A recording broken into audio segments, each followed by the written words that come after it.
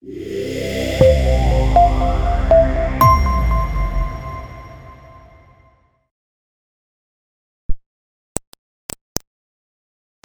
to Global Missions Health Conference.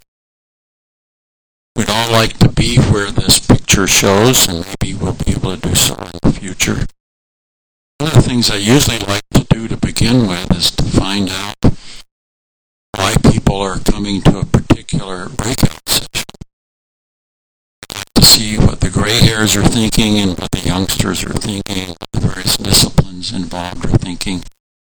But at this point, since I can't do that, perhaps we can chat during this session if you're interested in specific things related to you.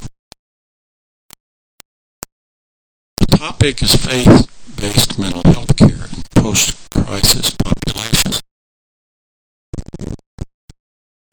Just a little bit so you'll know who I am. I'm a PGY 48, graduated medical school in 1972, internal medicine and then psychiatry, training in Baltimore and Manchester, Minnesota. I was born and raised in MK in Nigeria and interested in working with mental health and missions for 45 years. Most of that activity was at CMDE, sitting with medical missionaries, listening, supporting, being inspired, and learning more and more about the realities of being on the front line, serving God in medical missions. Objectives for this session are to describe crisis and the crisis response model that's out there, identify vulnerable populations, look at epidemiologic evidence and see what that offers for us with regard to mental health care planning, and then propose models to integrate general health principles with faith-based mental health principles. When this abstract was put together many months ago, it was the early phase of the COVID-19 pandemic. There were already signs of significant mental health problems in patients, but also in families, healthcare workers, associates, friends, and so forth. Over the last several months, it's been clear that this is a significant increasing problem, and some strategies have been developed for population surveillance and paying attention, at least, to what might be some intervention possibilities. The outline is basically this. We'll look at the nature of the crisis, we'll look at the populations, we'll look at models of care that are needed, and talk about some potential integrative models of care. Main take-home points are 7, and I'll repeat those at the end. COVID, in this case, is a rolling crisis, not a specific one-time crisis. Problems are pandemic, as we'll talk about. The focus of care needs to be based on needs. Faith-based mental health care is an integral part of that. It is somewhat fraught with regard to definition and how to integrate. I propose that the biopsychosocial spiritual model is the best way for medical practitioners to think about how to provide faith-based mental health care to the whole person that we're caring for. It's important to realize and recognize again that faith is a basic strength for care. Unhealthy faith is a basic liability. And one of the major take-home points for clinicians is that your relationship with your patients is the key basic factor in hope and healing. For some reason, the Substance Abuse and Mental Health Services Administration is tasked by the government to develop disaster response. This is a look at what usual disaster trajectory is like. Again, on this axis are emotional highs, and this axis on the bottom, emotional lows. This is the timeline up to a year after. Many crises are a single event, an impact. Some there's a warning with regard to things like hurricanes, perhaps brewing wars, and those things. without a warning, like a specific earthquake.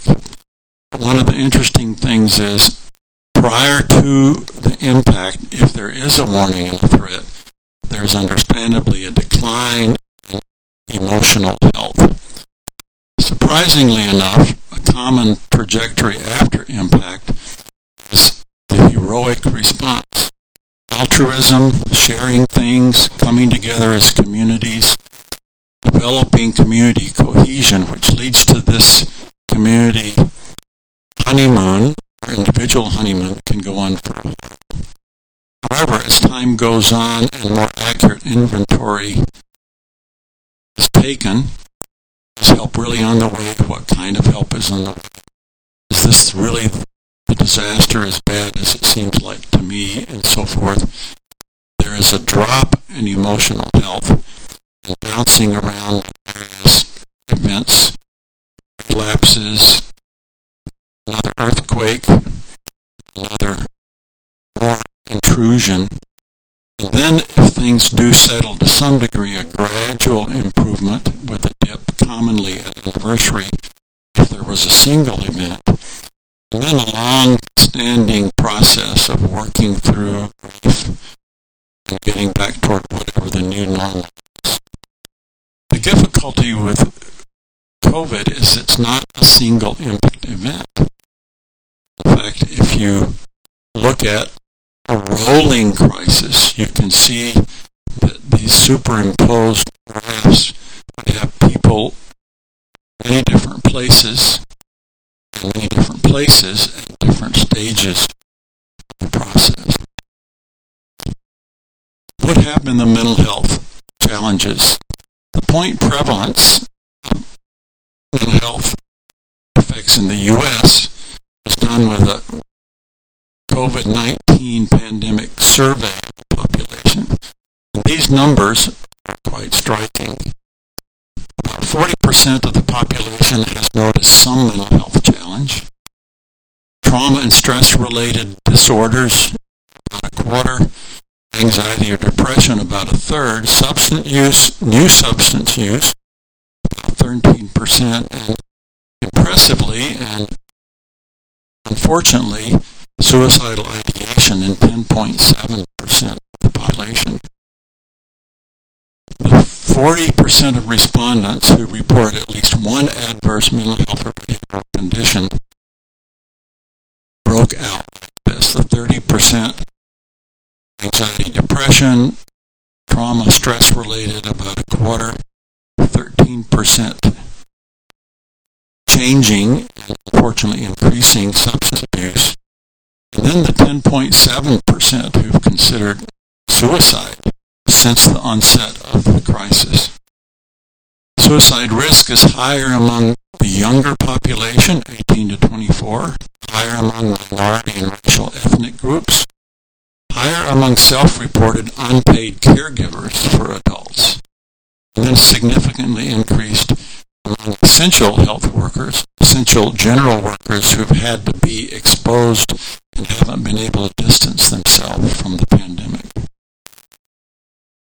In general, the public health response that's been proposed has been to increase intervention and prevention efforts associated specifically with mental health conditions, and health communication strategies and other community efforts prioritizing young adults, racial ethnic minorities, essential workers, and unpaid adult caregivers, as epidemiology suggests.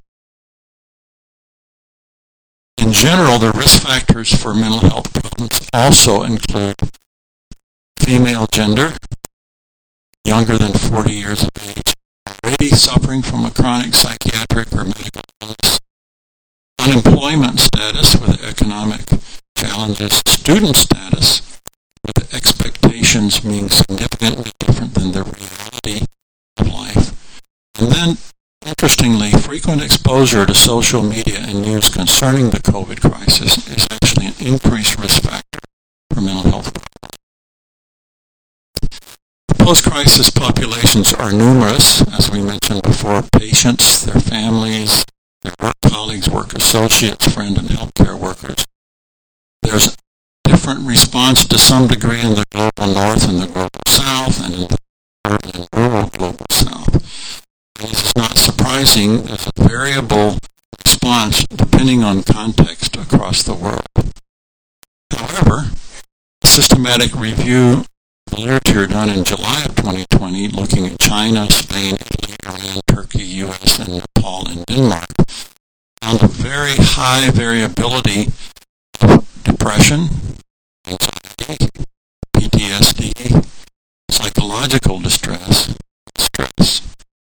So something is significantly different in timing and culture and resources, so that we need to understand, particularly from the global medical missions perspective, that things that are true in one place may be true in another.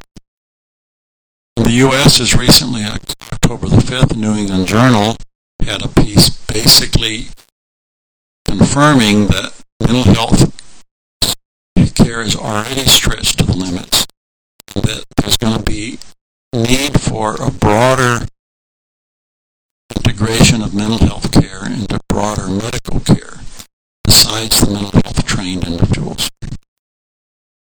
Again, looking across the world, it's interesting that those that endure stress and anxiety or sadness were very high in the U.S., about a third, high in Canada, UK, France, Australia, New Zealand, declining into Sweden, Netherlands, and Norway, even though some of those countries have had a much higher morbidity and mortality than other countries.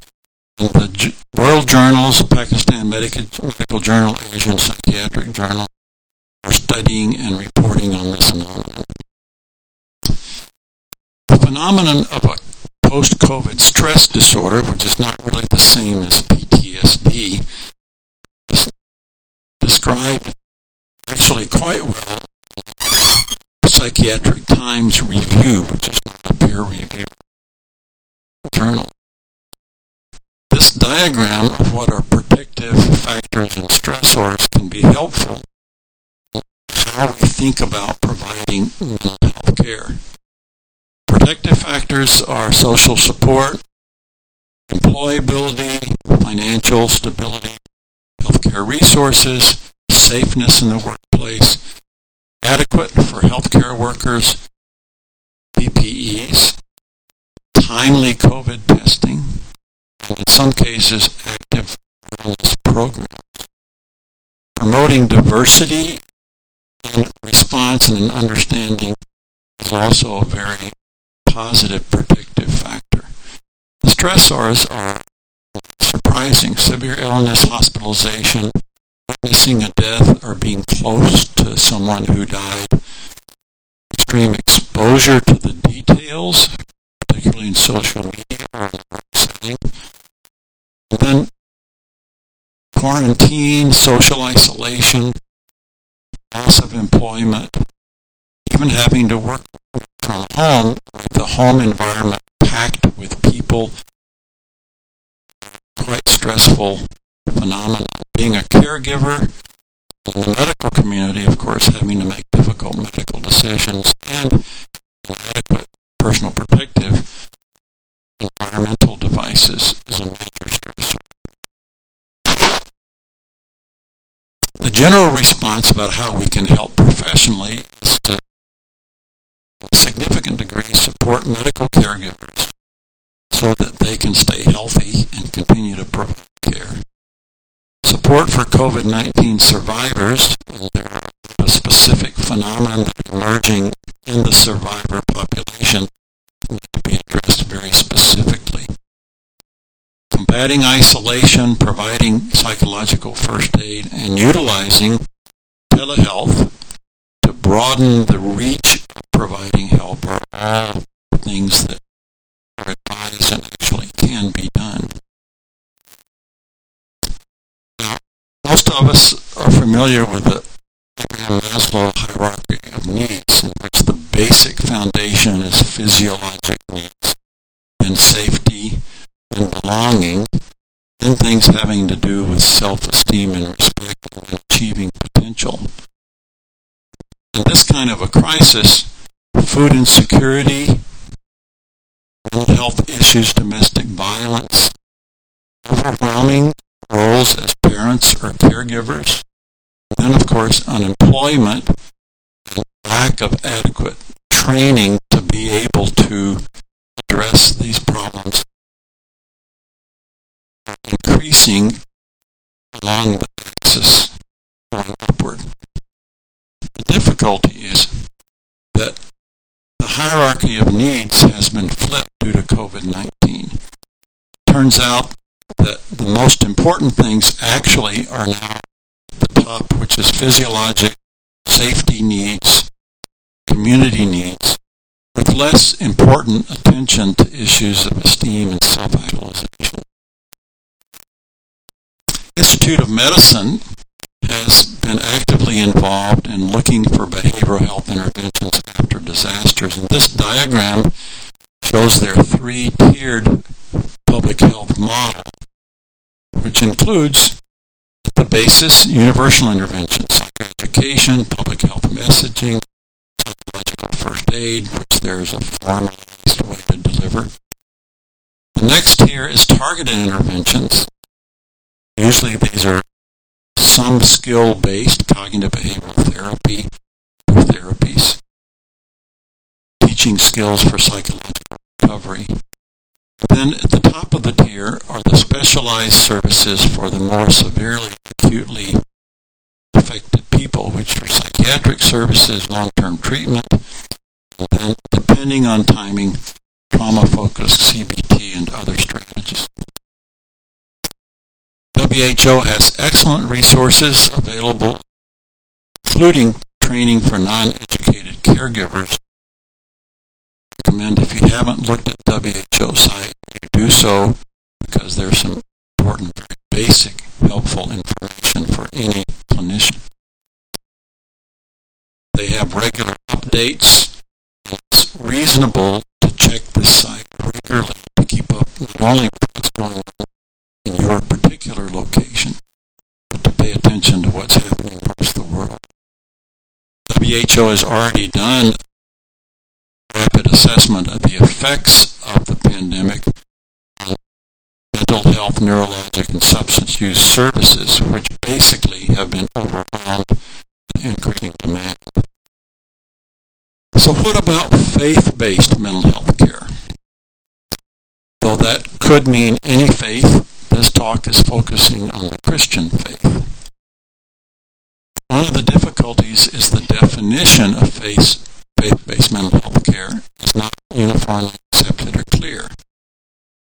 There are different groups of faith-based intervening populations focusing on certain disciplines: biblical counseling, theophostic counseling, Christian counseling, and then what most of us are going to be involved with as general medical practitioners or even specialized practitioners is integrating faith and allopathic counseling and care. The models to integrate really are to bring in what allopathic medicine or general health principles, general mental health principles and interventions. What are faith-based mental health principles? And then looking at how to apply those in the different specific populations that we're exposed to. Unfortunately, that doesn't always go well. In 2005, there was a review of the collaborative efforts between faith-based network in Los Angeles and public mental health services. This is an interesting read. I won't go into detail now, but there are separate assumptions and belief systems that don't always overlap, that sometimes make collaborating quite difficult. However, the last year or two, there are movements to establish faith-based mental health in collaboration with allopathic intervention. The Atlanta metro area faith-based mental health initiative is quite impressive, and I recommend you take a look at that for an example of how a strong faith community has integrated a faith-driven and faith appropriate trained counselors to provide faith-based mental health. Publications on this topic: Christian Psychotherapy in Context, Faith-Based Mental Health. And the APA actually has a guide for faith leaders about how to integrate with the rest of the mental health community to provide a collaborative, important aid. Barney Davis, a longtime friend of mine, who's actually one of the most experienced global health workers focusing on the mental health of missionaries, gave a talk at the CMDE in 2019 on this topic of looking at traditional counseling, Christian counseling, and then the biomedical, reductionistic, deterministic, general allopathic approaches to mental health. And there are a few points he made that I think will be helpful as we look at how to integrate faith-based care into the practice that essentially all of us have, no matter who we are. Biblical counseling began with Jay Adams in the 1970s as a reaction to what he perceived to be godless and actually foundationless approaches to mental health problems. Basically, the definition was mental health problems are a failure to completely surrender to God, following Him, removing idols that distract from worshiping Him, and recognizing that these roots of sin keep us from acting in a Christ-like fashion and are the patterns that underlie their opinion all in our relational distance. This is a pretty tough sell in modern secular interaction with Christianity, but there's still a very strong community with training, certification, focusing on this particular approach to mental health. Another approach to mental health is the theophostic ministry developed by a pastor. It's not really considered to be counseling, but the focus is inviting the participant to recall painful memories or situations and asking Jesus in real time, at the time, to reveal the truth so that release can come. Theophostic ministers claim that healing is instantaneous and permanent in those particular circumstances, which I assume are very appropriate for the approach. Things have evolved with regard to traditional nouthetic counseling in that recognizing that compassion is needed in addition to the confrontational approach. There's a publication Heath Lambert wrote, Biblical Counseling After Adams, which moves in the direction of listening, providing compassion, while still maintaining the principle that mental health problems are basically sin-related problems. Christian counseling doesn't have a formal definition. Usually the provider has a license provided by the state. Utilize, to one degree or another, traditional counseling theory and practice, integrating with Christian faith principles. The range of Christian counseling is everything from a licensed provider providing biblical counseling to someone with a fish symbol on the door, in which it's hard sometimes to tell where the biblical integration is. Barney proposes that for secularly trained mental health clinicians and secularly trained general clinicians, try to understand from some of the best writers like Larry Crabb what are the things that we can actually integrate into our general medical practice. And he proposes that we all become acquainted and comfortable with biblical counseling technique, with theophostic counseling, in general with Christian counseling, so that if if we refer and don't provide the care ourselves, we know how to integrate that care with the care work. Some of the best resources, if you want to look into this further, grab books, basic principles, biblical counseling, and effective biblical counseling, and Lambert's theology of biblical counseling. There are others, but these are sound, solid, recognized resources that can be quite helpful in understanding how to relate to the Christian counseling community, biblical counseling community, theophostic counseling community.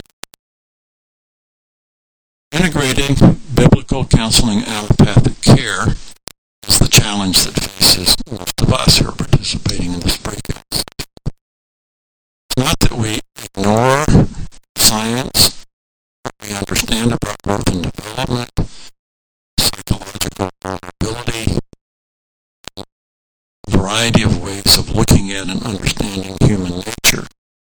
We also will ask these questions about what is a good God doing in the midst of all this? How can we trust that this is good? And the question that we're asked to undertake is, what is He showing us in the midst of the pain? As Barney stated very well, we need to believe in the heart of searching for God's hand and purpose, even in the midst of the most horrific events, as part of our approach to comprehensive care and helping those particularly with mental health struggles.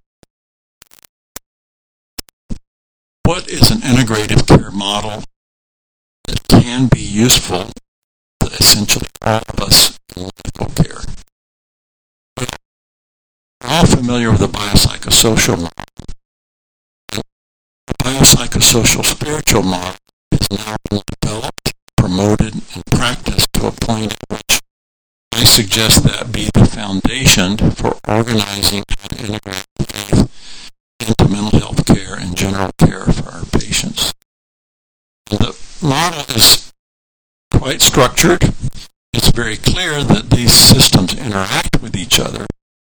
Basically, the approach is to think in terms of biological level. What has been the previous trauma, disease conditioning, autonomic conditioning? What are the psychophysiologic capacities? What are the response to stereotypy, to particular biological events that lead to the present process of disease and treatment, including CNS effects?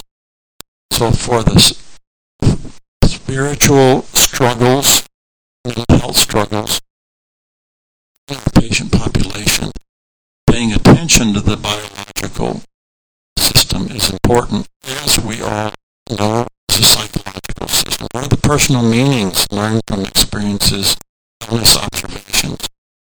What character structure and coping styles have our patients developed? So that presently, what are the possible modulation of psychological styles, adaptive reactions that we can promote? At the social level, in the same individual, we know that exposure, the sick role, exposure, the social reaction is to mental health, leads to present disposition, either being a caretaker or a sufferer in the nuclear family and really in the broader Christian social context. So that the processes that we need to pay attention to are whether the individual basically has built their mental health and social self-security around punishment and punishment processes or other more healthy approaches. And then, most important in this thinking is the personal and spiritual system. What has been the learning of spiritual role models, relationship with God? What supernatural meaning is given to current mental health distress? Is the individual rebelling against or accepting of God's authority?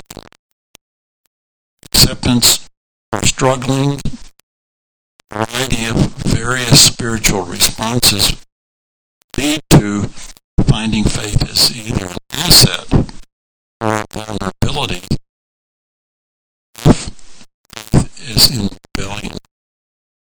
Outcomes toward peace or despair can be achieved if all of this is integrated in the care of our patients, medical, in this particular instance, focusing on mental health problems. So don't only pay attention to the biological, psychological, social, or spiritual. Recognize that these systems interact with each other in multiple ways. So that understanding the person we're caring for needs to be comprehensive. How do you apply the biopsychosocial spiritual model? Well, the general population, if people have been healthy pre-crisis, resilient, they still may have diminished margins, or their margins may be destroyed, and as we saw in epidemiology, up to 40% of the general population has had a significant adverse mental health experience during the COVID-19 pandemic. Those that were not healthy pre-crisis are the most vulnerable, politically unhealthy, emotionally unhealthy, mentally, socially, and spiritually unhealthy. Applying the biopsychosocial spiritual formulation to those individuals gives us an idea about where to put the most resources at what time to try to optimize their health and recovery. Global health workers was one of the topics I was asked to cover, and I realized that really needs an entirely separate session, and probably a separate session has been presented in the past and will be in the future. And I know some of the plenary sessions at the conference are going to focus on mental health. In terms of mental health and missions, there's a large literature on the unique factors faced by global health workers, large literature on the individual variabilities with regard to spiritual, emotional, social, cultural, and medical status. Those all need to be taken into account when trying to understand and optimize the mental health for global health workers. A few years ago, several of us published a paper in the Journal of Psychology and Theology, which looked at 393 healthcare missionaries, about half female, had significant anxiety. Nearly half of male has significant anxiety. 32.5% of female and 27.5% of male missionaries reported significant depression. It's much higher than is seen in the general population, some of it depending on timing and duration. One of the interesting findings for both females and males was a bimodal distribution of more or less severe depression, suggesting that there was a clear delineation for severe depression. Regression analysis found the most highly associated phenomenon was low role satisfaction among global health workers, leading to both anxiety and depression severity. Out of this came a model proposing looking at role satisfaction and its correlates, looking at job expectations prior to arriving on the field, receptivity of the host country, gender, balance of work and ministry, all the things that we know are complex, ongoing, and significant for global health workers. These are some of the excellent references for those of you that want to take a deeper dive into this particular topic. So in summary, we've looked at epidemiology, we've looked at the nature of crisis, we've looked at some models, and we've looked at some models that can be generally applicable to all of us who are healthcare workers, to looking at and helping those with significant mental health problems, particularly post-crisis. As I said at the beginning, the take-home points are that COVID specifically has been a rolling crisis. Health problems for pandemic. Care needs to be based on needs, which often means basic survival needs first.